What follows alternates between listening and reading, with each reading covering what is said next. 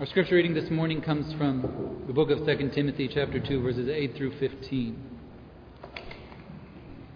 Hear now the word of God.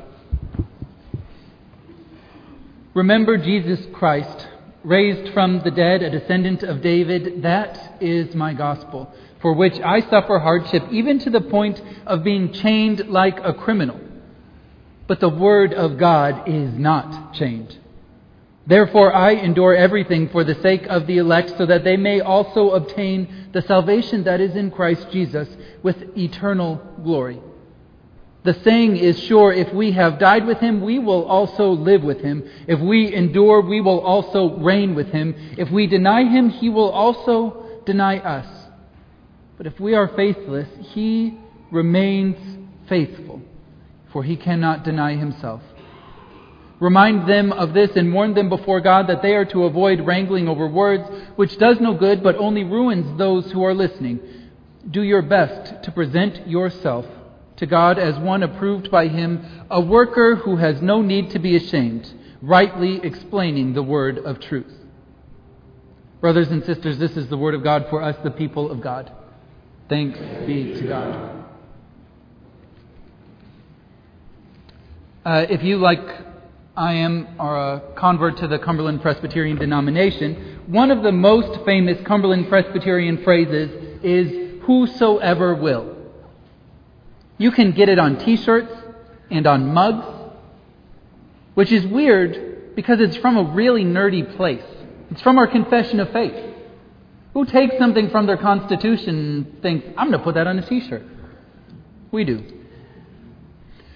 It's been modernized in the newest edition, and what it reads like this: God, in creating persons, gives them the capacity and freedom to respond to divine grace and loving obedience.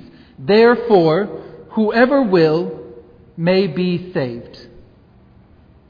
Whoever will may be saved. That's something we believe. God gives everyone the capacity and the freedom to respond to the grace of Jesus and the Holy Spirit with loving obedience.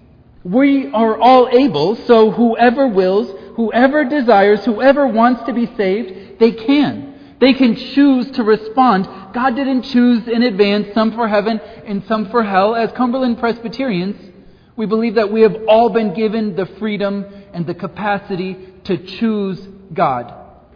And it's on us to make the choice. Which is why the confession of faith goes on. Because of their God-given nature, persons are responsible for their choices and actions toward God, each other, and the world. Sin doesn't make us do things. We choose sin. The world doesn't make us do things. We choose the world, and we could choose God instead. Whoever wills to be saved can be saved. God gives us this choice. It's why we do confirmation. We don't believe your parents' choice can save you. I had to choose. You had to choose. My daughter will have to choose. My salvation is my will, and your salvation is your will, and her salvation is her will. And God gives us the capacity to make that choice, and God calls each of us to follow, but then each of us is responsible for making our decision. So Christianity, at its heart, has this individual effort, this choice. My choice is mine, and yours is yours. But this letter to Timothy says there is something more. It says, "Therefore I endure everything for the sake of the elect, so that they may obtain the salvation that is in Christ Jesus." The "so that" in the second half is so that they may obtain the salvation that is in Christ Jesus. It's their choice. They have to choose the salvation, but evidently I can do something about it. Just a little earlier in this letter, Paul writes to Timothy and says, "Join with me in suffering like a good soldier of Christ Jesus." No soldier on active duty gets entangled in the business of daily life so he can focus on his commander. Similarly, anyone who competes as an athlete does not receive the victor's crown except by competing according to the rules. And the hardworking farmer should be the first to receive a share of the crops. Because Paul is never content with one metaphor. Paul is talking about soldiers going into combat to complete a mission, and then about an athlete running a race, and then farmers harvesting a crop, hard work, sacrifice, even suffering. And then he says, "Therefore, I endure everything for the sake of the elect, so that they may obtain the salvation that is in Christ Jesus." So that they might obtain it.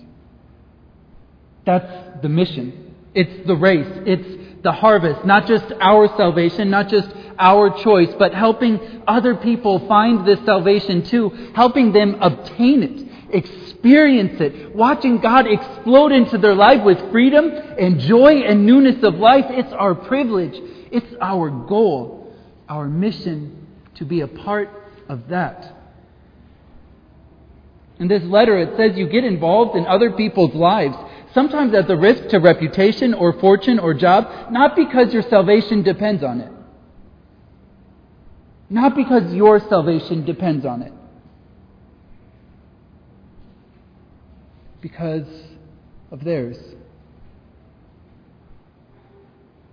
Not because it will make our lives easier. In fact, when you believe in God, sometimes that's when your trouble starts. One day Jesus said to his disciples, "Get into the boat and go to the other side." And they did what he said, and they hit a storm. A boat-crushing storm. It wasn't because they disobeyed that they hit the storm. It was because they obeyed that they were in the storm. Believing in God means putting yourself in situations that may cause you to say, "Why did I do that?" You see, because of their faith, some people have stopped the mouths of lions, and they have won wars, and they have raised the dead, and they have had every kind of triumph in the world. But the reason their head was in a lion's mouth was because of following God. Many people, many upon many, because of their faith in our God, have suffered. And they were willing to, that others might obtain salvation. In this letter to Timothy who is a young pastor, Timothy who is younger than I am, Paul tells him, "Remember Jesus Christ raised from the dead. That is my gospel, for which I suffer hardship, even to the point of being chained like a criminal." The gospel didn't save Paul from chains. It's the reason he's in them. Brothers and sisters, we can't be misled about how this story goes. Faith is not just a success story. Faith is a story that says, I take this as a way of life. I will endure the suffering. I will risk the lions that others might obtain salvation. Philip Reef once observed at the University of Chicago, any church or any preacher who keeps on preaching the cross is not going to grow. The preacher will not be a success and the church will not grow because in our culture, what we are interested in is success, not sacrifice. Which is why you will find lots of churches without one of those. Because our culture is obsessed with the illusion that you can have success without sacrifice. But in the church we know that success passes through sacrifice.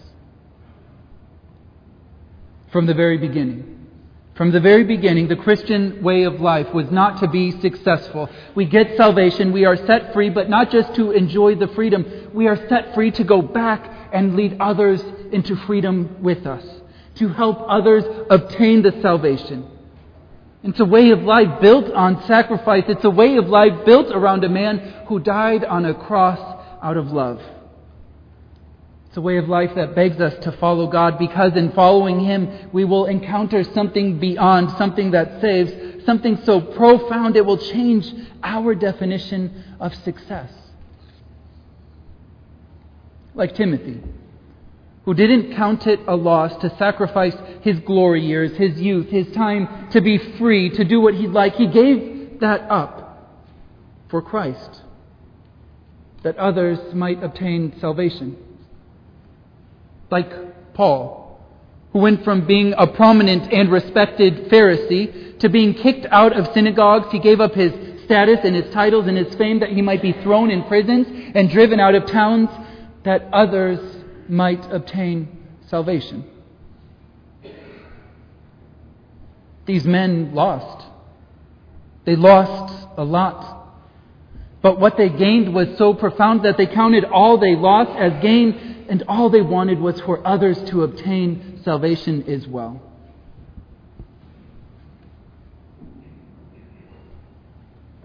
So what are we willing to do that others might obtain salvation? How far are we willing to go? Because people need it. People outside the church need to know who Christ is, and people in the church, in our pews, in our families, they need to feel Him again. They need to receive the salvation again, the blessings and the peace and the comfort. They need to feel it again. What are the lines we draw? How far would we go to help others obtain salvation? How badly do we want them to obtain it? What would we give? What would we sacrifice that they might have this newness, this abundance, the very presence of God? How far would we go? Is one question. How badly we want it. But there's another. What would it take? What do they need? I was reading the journals of Kierkegaard because that's the kind of person I am. Thank you, John.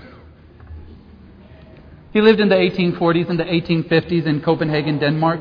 He's one of the pictures of old white dudes you see with the crazy Einstein hair. He was that kind of person. Brilliant, but a weird duck. And above all, he was concerned that Christians had forgotten what it meant to follow Christ.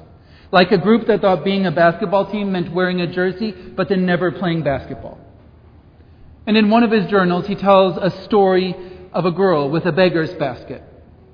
And she was leading 3 musicians down the street begging for money. And the musicians were blind. And they were trained classically, and they were playing Mozart and Beethoven, profound music bouncing off the walls and the cobblestones. And around them gathered a crowd of street people. They didn't have any money for the beggars, but if they had, they would have given it to them. And down the street, clattering their carriages, went those who had money but had no desire to stop and listen to these beggars on their way to the evening's entertainment. And Kierkegaard wrote in his journal, there are 2 kinds of people in the world. Those who are willing but cannot, and those who are able but will not. Which is tragic, really. So often those with the desperate and earnest desire to help lack the means. They lack the skills or the time or the resources. And those with the time and the resources and the skills, they lack the desire to help. And as long as they remain in those 2 groups, things won't change. It will be a car without gas, an air conditioner that's not plugged in, words with no one to speak them. It's tragic, really. How often those with the means lack the desire, and those with the desire lack the means. Tragic that, as Kierkegaard says, there are just 2 kinds of people in the world. Those who are willing but cannot, and those who are able but will not. Except that Kierkegaard is wrong. There are 3 kinds of people in the world. Those who are willing but cannot, and those who are able but will not. And then there are people like you. Those who are willing and will. And I've seen it. And I felt it. That you will sacrifice that others might obtain salvation. So for you, I give thanks. Because today, this task is as urgent as it has ever been. This morning, Kevin and Shannon Dukes and Eddie Sisko are driving to Mayo Clinic looking for answers for Kevin? And who will walk with them through whatever answers come? Who will pray with them? We will. And this morning, Jimmy Bergman, who is grieving the passing of his brother, who will support him? Who will comfort him? Who will walk with him? We will. We will. In all the trials that life brings as a family of faith, we will. And our confirmation class, usually hiding on the back row. 4 young men deciding to follow Christ in a world that asks them to follow anything else and will offer them salvation by any other means. Who will help them obtain salvation? Who will help them understand? Who will help them reach out and grasp it and not let go? Who will step out in this dark world that others might obtain salvation? It's you. Those who can. Those who will. And so for you, I give thanks. For you, I give thanks. Let us pray.